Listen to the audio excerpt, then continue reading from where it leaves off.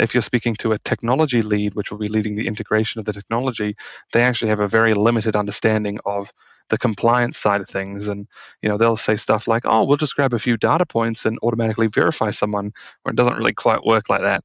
So it just depends on who you're talking to in either that initial discussion, but making sure you have that mapped out and then bringing in the other stakeholders and making sure you're talking about what matters to them is so important. Welcome to Revenue Insights. Every week, we'll be joined by revenue leaders from some of the most successful and highest growing companies. Together, we explore how they built their revenue teams, the journeys that they've been on, and the lessons they have learned along the way. Revenue Insights is brought to you by Ebster. We're a revenue intelligence platform designed to help revenue teams to build more pipeline, close more deals, and retain more customers.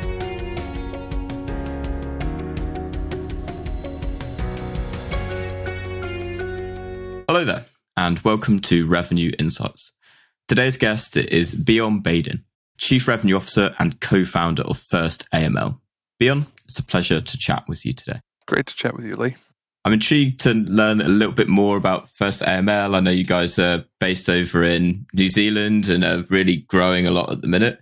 But for everyone listening who hasn't heard or met you guys before, what's your story? Yeah, so just to give you a bit of background about me, I spent a lot of my career in finance and corporate lending, where it was a lot of relationship building and a very relationship sale.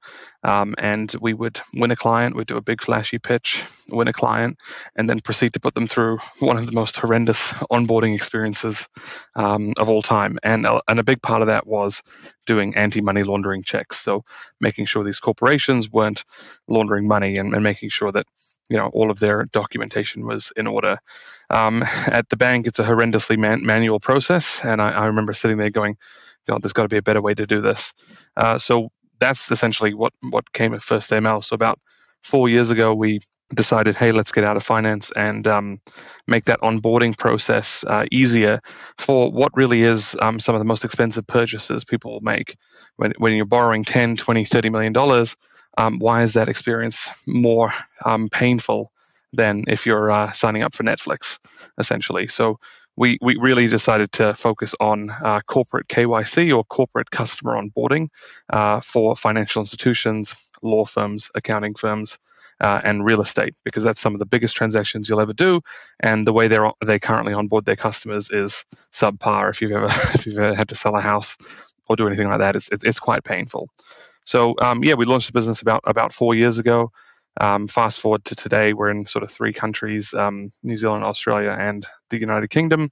And we've done our Series B round of funding, I think in total we've raised about £23 million of venture. Obviously, a lot easier about a year ago than it is now, but luckily we did our Series B about a year ago, so that's good. Amazing. And so I'm guessing the type of customers that you're working with, enterprise size, big companies, long sales cycles. Could you just give a bit of, an overview of the type of companies that you're typically working with, and I guess how you're working with them? Yeah, so we actually work with a lot of venture capital firms, sort of mid-sized, mid-tier banks, and high-end law firms. So it is a very much a relationship sale. A lot of trust needs to be built because we are we're in regulation technology, and they have to be really comfortable with the process we run. And a lot of these companies, this is their first go at a digitization of this sort of process. So there has to be a lot of trust built before they'll buy. So medium to long sales cycles, generally multi-threading, whether it's selling to the technology lead, the compliance lead, and then the chief operating officer usually. So it can get quite complex, but it just depends on the size of the client. And you touched on it there in terms of like multi-threading some of those deals and how it will change like based on the client. Could you give a kind of generic overview of what that process looks like? So is it you're kind of identifying a target account and then working out who the stakeholders are that you want to be speaking with? It's slightly different to that. Yeah, no, that's a really good sort of description of that. It's about figuring out who the right stakeholders are and sort of what their biases are. So when you're talking to a head of compliance, generally they're the one that set up the original process. So they're not that happy when you tell them, hey, there's a much better way to do things. If you're speaking to a technology lead, which will be leading the integration of the technology, they actually have a very, very limited understanding of the compliance side of things, and they'll say stuff like, oh, we'll just grab a few data points and automatically verify someone, where it doesn't really quite work like that. Yeah. So it just depends on who you're talking to in either that initial discussion, but making sure you have that mapped out and then bringing in the other stakeholders and making sure you're talking about what matters to them is so important. And what does that look like in terms of your go-to-market teams then at that point? I assume I'm making the assumption, do you have your sales marketing teams running side by side? What does it look like in terms of starting to penetrate those accounts? Yeah, so we multi-threaded via obviously our SDR team, our BDR team, but as well as we do quite a bit of account-based marketing. So mapping out the accounts, understanding sort of who the key stakeholders are is really important. And then it's a sort of multi-pronged approach where depending on sort of the size of the firm, someone like a Deloitte or a PwC, there's just hundreds of stakeholders around different areas and that sort of thing. So basically peppering them with that sort of stuff. But even during the sales cycle, when we know that other people will need to get involved, we have a lot of targeted ads going to people within that firm, even before they've heard about us, because as soon as that conversation comes up, there's a little trigger in the back. Oh yeah, I've heard about them. They're meant to be quite good, aren't they?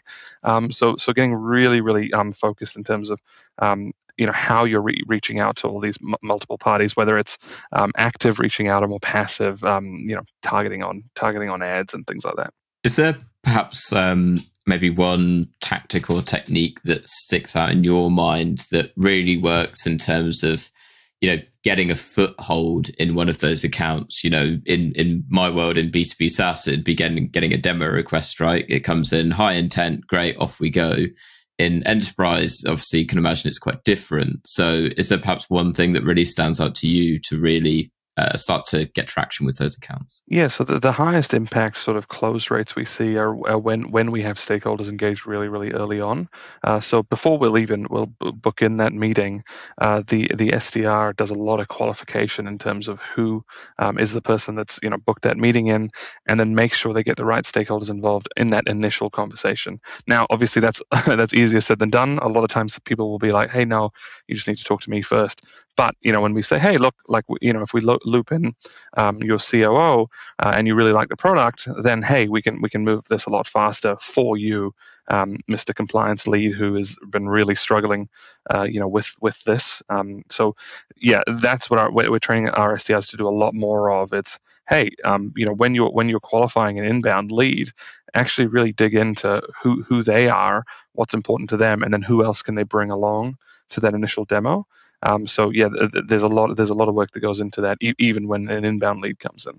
Is that quite a bespoke approach, or are there ways that you can almost template it, if you see what I mean? So are there ways that you can basically report on that, and so you can actually see, these are the types of personas to typically get involved, for example? Yeah, so they're pretty templated across certain organization types. Now, the financial sector is just a massive beast, and depending if you're talking to a VC firm, a private equity firm, a bank, that can get very convoluted in terms of who needs to be involved. But something like a law firm, an accounting practice, they often run in very similar sort of veins. So being like, hey, have you thought about getting the COO involved or this person involved is a very, very easy conversation to have, and our SDRs are templated on that to try and bring those people into the conversation early. Just gonna throw this one out there. Is there in your mind an ideal number of stakeholders that you'd want your perhaps SDRs, AEs to have well engaged at a target account? Yeah, so again, it depends on the size of the account, but ideally 3. So we generally see as like 3 are the decision makers. When things need to get signed off at board level, having those people within the room making that decision makes things a lot easier, right? So the more people we can get across, I always tell the AEs, they're like, oh, we have to do another demo. I'm like, great, the more demos you do, I think it's after like 2 or 3 demos, your win rate skyrockets to over 75%. So the more you're interacting with that client, the more time you're spending with them, the higher likelihood that you're going to close the deal. And when these are sort of 50 to 100,000 pound accounts, that is, that you want to be spending that time, and you want to be taking care of them and taking them through the process. Absolutely. You mentioned at the beginning of our chat about raising your Series B, was it 23 million in funding? And obviously, you guys started 4 years ago. It's a pretty almost astronomical growth, right? Certainly going in that direction. So how has the revenue team grown in, let's say, in the last 12 months of time with that funding coming in, and how has it changed? Oh, yeah. I mean, I can tell you a million things that we should have done better. But I mean, the revenue team basically doubled. So about in April is actually when we launched in the UK. We now already have nearly over 100 clients. So it's been pretty rapid growth. But really, when we launched, it was a massive spray and pray approach. It was, hey, let's find out what ICP is and what sticks. So you could see the win rate was just horrendous when we first launched, because we didn't know, what sectors would really, feel the pain in this market. So that was interesting. So I guess those early reps we call what I call Renaissance reps, and they have a very different persona than reps you hire into a new market after 12, 18, 24 months. Those Renaissance reps are ones that are sort of happy to just go flying to the wall. They're not actually that good at sort of doing the go-to-market motions on the qualification and all that sort of stuff. But what they are willing to do is just give it a go and talk to as many people as possible and figure out what works and what doesn't. So, after about 6 months of that, we really refined our ICP, really making it really clear on who we want to go after and where we're winning. And I think the win rates had like doubled or nearly tripled, in this, I guess, the 4 months after that initial 6-month period. So that was really good, because it allowed us to learn a lot. But depending on your how you're funded, a lot of people can't afford to do something like that. I think we launched in the UK with something like 16 reps. So it was like 7 SDRs and 7 AEs. Wow. So it was mental. And they all, I had to hire them all remotely, and they all started on the same day. Do not recommend doing that unless you're very well funded, because sales team, they drain a lot of money. Yeah. Well, yeah, I can imagine it was kind of like carnage to begin with. Now, you mentioned there's a million things that you think you could have done better. Now, we probably don't have time to go through all 1 million of them, but what would be the one that sits at the top of your mind of, damn, I really wish I'd done that? Yeah. So I definitely having more resource in revenue operations before scaling up account executives and SDRs is just like the number one thing. If I could do the whole business again, my first hire in sales would be revenue operations, and I can't stress that enough for any sort of first time founders and that sort of thing. Having that good base, and then you doing the founder sales, which we did to sort of 2-3 million revenue. Having that revenue operations person there, setting all that up properly, so then when you do need to turn on the taps, you can scale very, very quickly. So when we doubled the size of the sales team, we didn't have enough sort of revenue operations resource. And we spent 6 months basically playing catch up until where we could actually see all the data and go, oh, okay, wow, we need to fix this, and this. So yeah, that is like the number one thing that I would do differently for sure. I love that. And could you perhaps give maybe a few examples of specifically now you've got it set up, the value, I guess, that you're getting back from it? What was it specifically that they came in and did? I'm assuming you've got RevOps now, right? Yes. What they've been able to come in and do that's really changed things for you. Really simple stuff. So simple stuff like each AE having their own dashboard, right? And with I drew up all the metrics that I wanted everyone to focus on, because this is their own business. That's how they need to be treating it.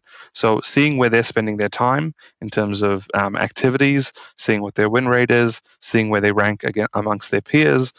All of that sort of stuff is so important for a rep to realize, hey, am I doing well? Where do I need to improve? And it's all very mechanical in terms of, hey, I'm spending too much time doing this.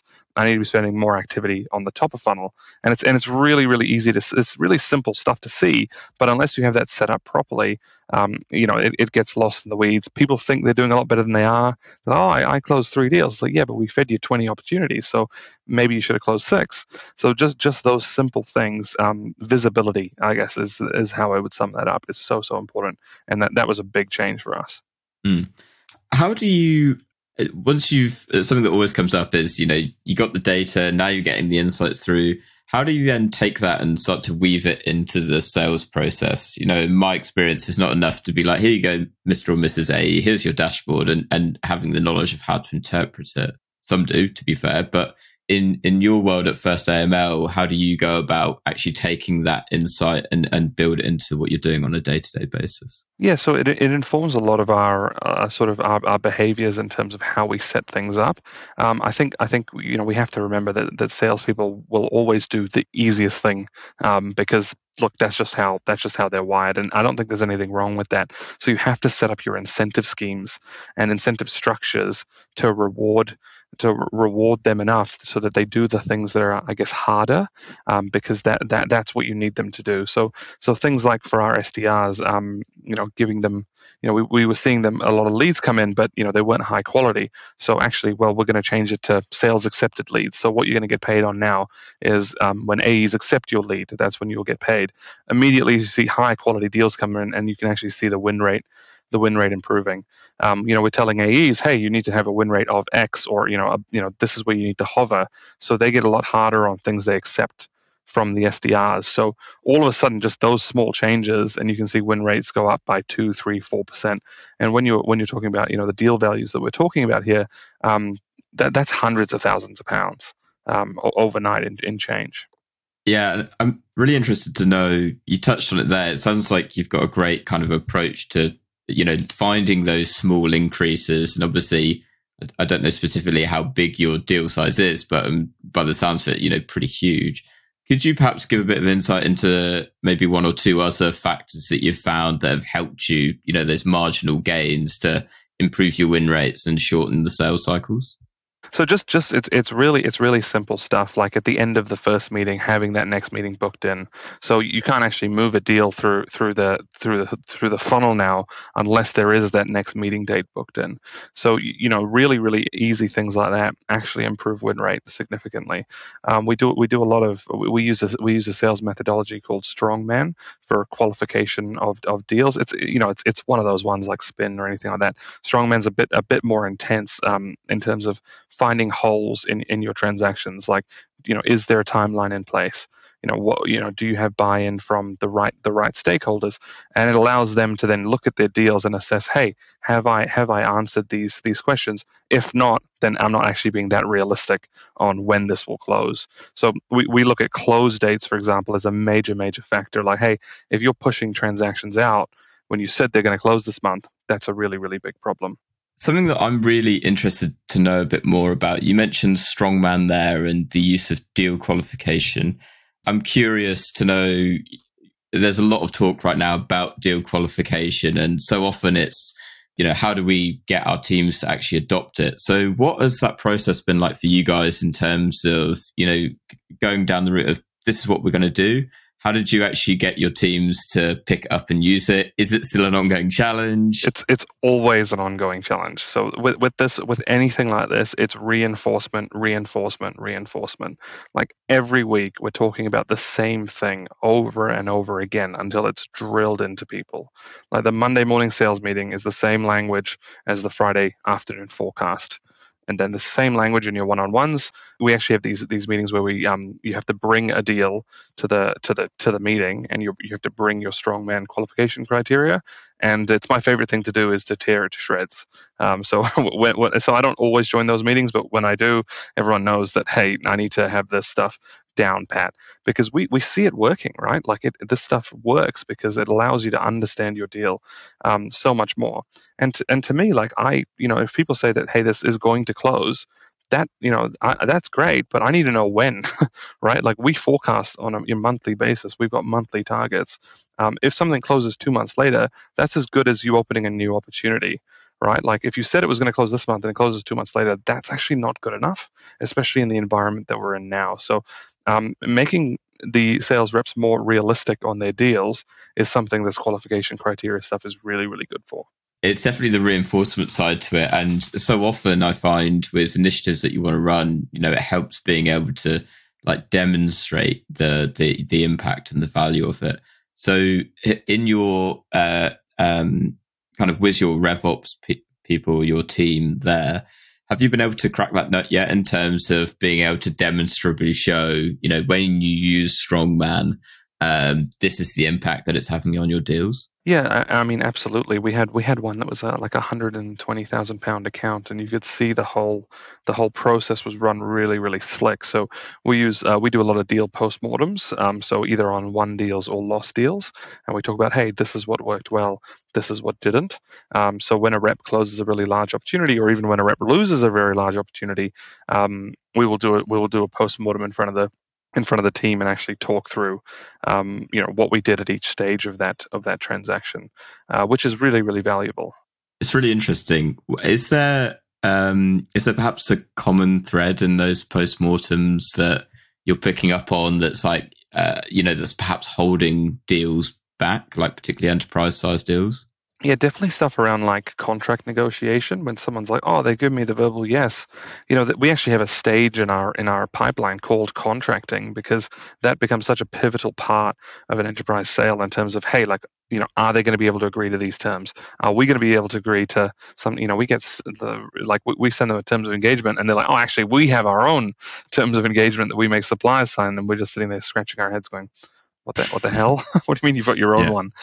So that stage is actually very, very important, and you see a lot of deals that you either thought were sure things that were going to close this month actually get pushed out 2, 3, sometimes even 4 months in that contract negotiation stage.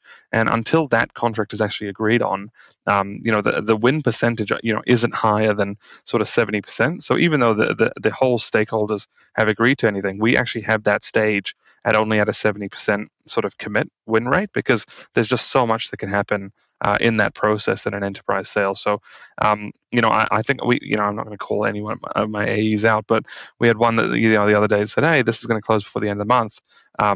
Their lawyer's just reviewing it, and I was like, "That's not going to close at the end of the month. That's just not going to happen." Right? Like, come on, mate. You know this. Like, it's going to be a week with their lawyer, a week with our lawyer, until we align. This is probably an end of Feb close. So that sort of stuff is, the more you do it, the more you understand, and that's what you really need to drill into the reps. Yeah, deal slipping, I think, is forever going to be a real challenge, right? I'm curious to know, and I don't know specifically how long your sales cycle is, but do you have, an idea in your head, say it's, for example, like 150 days or something like that. If it runs, you're at 150 days and say you're not at the contracting stage yet, at that point, are you allowing those deals to continue on, or do you actually have a process in place? Because I know with enterprise, it can run a lot longer, right? You could have a huge deal in there, but it's taking a lot longer than it normally would. So do you still go chasing after those, or is your approach now, our time is better spent elsewhere? Yeah, so I guess we call them like stale opportunities. So unless there's an actionable next step within those opportunities, I always ask the rep to close these out and then reopen it if they're able to re-engage that account, because it's so important. Our sales cycle isn't actually as long as you'd think it would be. It's about 60 to 70 days, because there is a sort of a lot of mid-market transactions that bring that down quite nicely. But there's nothing worse when I see something in there for 120 days and it's like a £10,000 transaction. I'm like, why is that in there? Why is that clogging the pipeline? So that's in that we see all of that very, very clearly. And I'm really hard on reps when they're over 100 days and they're small accounts. I'm like, this is just clogging your mind. You need to either get the yes or no or move on. What we find works really well actually is breakup emails. So if someone hasn't replied for a while, we're saying, hey, just FYI, this doesn't sound like it's the right fit. Haven't heard from you in a while. Just going to close the file on my side. If you want to re-engage later, please let me know. And you actually get a lot of people going, oh, no, actually, no, let's keep this conversation going. Actually, sorry, I was really busy for the last couple of weeks. So little things like that actually move deals along really well. I'm really interested to know, how does this, it sounds like you've got a lot of good process in place. What is the knock-on effect then on your forecast? Because it sounds like you've got a good handle on, we have a good handle on when deals are going to close, whether whether it's actually going to land at the end of the quarter or not. So what does the forecasting process look like for you? Yeah, it's forecasting is the bane of my life because we're just always trying to get the reps better at this. But sort of we have a Friday forecast meeting where we literally look at every transaction that is set to close this month and then the deal stage they're at. So, it's the 25th of the month right now. Basically, anything that's not in what I call the commit stage is probably not going to close. So, I can see in my pipeline right now, people have things in pricing proposal, which is, hey, we've given them pricing, we're in the feedback stage. And I'm like, guys, that's not going to close before the end of this month. So depending on the deal stage and the time in the month, we get really hard on that. It's a Friday afternoon thing. We have a beer or a wine, and then we go through the forecast, and we're always like, hey, what is the next step with this deal? Did they say they're going to sign before the end of this month? Do we have a sharp sort of anything in place for them to get? What's their incentive to close before the end of the month? But this happens every Friday. We all sit down in a room and go, what are we working on for the end of the month? What are we working on for next month? What is realistic? What isn't? And it's still not perfect, but we're getting there. No one's perfect. And if you do crack it, please let me know. We'll get you back on the podcast to talk about it. All right. A penultimate question. What is a challenge that you're working on right now that you're perhaps still struggling to solve? What's the biggest pain in your world right now that you're still not able to get over, other than forecasting? Yeah, so it's quite interesting. For us, it's skyrocketing that win rate. Like we're getting to a point where it's like, hey, if we did a few things slightly differently, the knock-on effect of that is like 20 or 30% more revenue. So we're super focused on things like AE attainment at the moment, and that's probably my biggest issue I'm having. I've got some people that are significantly overperforming, and then I'm trying to figure out how do we get everyone up to that. AE attainment, I think, is probably the number one thing, in my opinion, that every chief revenue officer needs to focus on for the next 12 to 24 months. There's no point adding more staff if your AE attainment is below like 65 or 70%. Because then you're just throwing more money at something that you're just not going to be able to solve like that. If you've got limited resource, the number one thing you need to be able to do is either, whatever threshold you set it at. We set it at 70% across the board is where we want to be. So people under that probably need to move on, and then people around that, they're okay performers, and then people who are at 100% or 150% or something like that are the ones we want to incentivize and keep. So if we're 50% AE attainment, there's no point hiring 2 more AEs. That is just not going to solve your problem. You've got a fundamental problem there, so you have to get that attainment up. Whereas historically, people would just you just hire more AEs because of funding environment. But that's dramatically changed now. So getting really efficient in that metric is probably our biggest challenge. But I think everyone's in that boat. Yeah. Do you know kind of what the root causes of that are for you guys? In terms of in terms of attainment rate, it's a mix of things. A bit of inexperience, so you have to really blend. You have to get the team blend right. Over the last sort of 18 months, the sales tech salaries have skyrocketed. So you need to if you're trying to do things on a budget, maybe you hire an ex SDR and you bring them in. To be honest, a lot of salespeople have only been in roles sort of 6 months, and then they've quite quickly gotten promoted again. So actually finding and retaining good talent is very, very difficult. So I think that's probably the main cause of things. So it's like, historically, even a couple of years ago, you'd get someone in, they were at a SaaS company for 3 years, they were at attainment, you've had to incentivize them to move them over. Great, that's a good hire. Whereas now it's like everyone's CV is like 6 months here, 6 months there, and I'm like, how can you be at quota if you've only been in an organization 6-7 months? But they seem to be jumping, and then they've got 2 other offers on the table. So judging their quality is getting harder and harder. But I think that's starting to change again now, which is really good for revenue leaders. But getting that right mix of up and coming talent and then experienced talent is really, really good.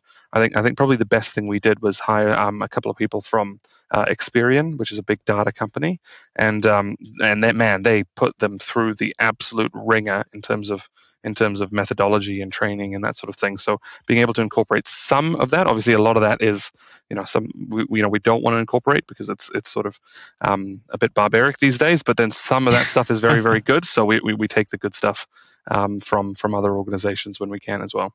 Awesome. All right, Bjorn, last question. To other revenue leaders, what would be one book that you would recommend to them?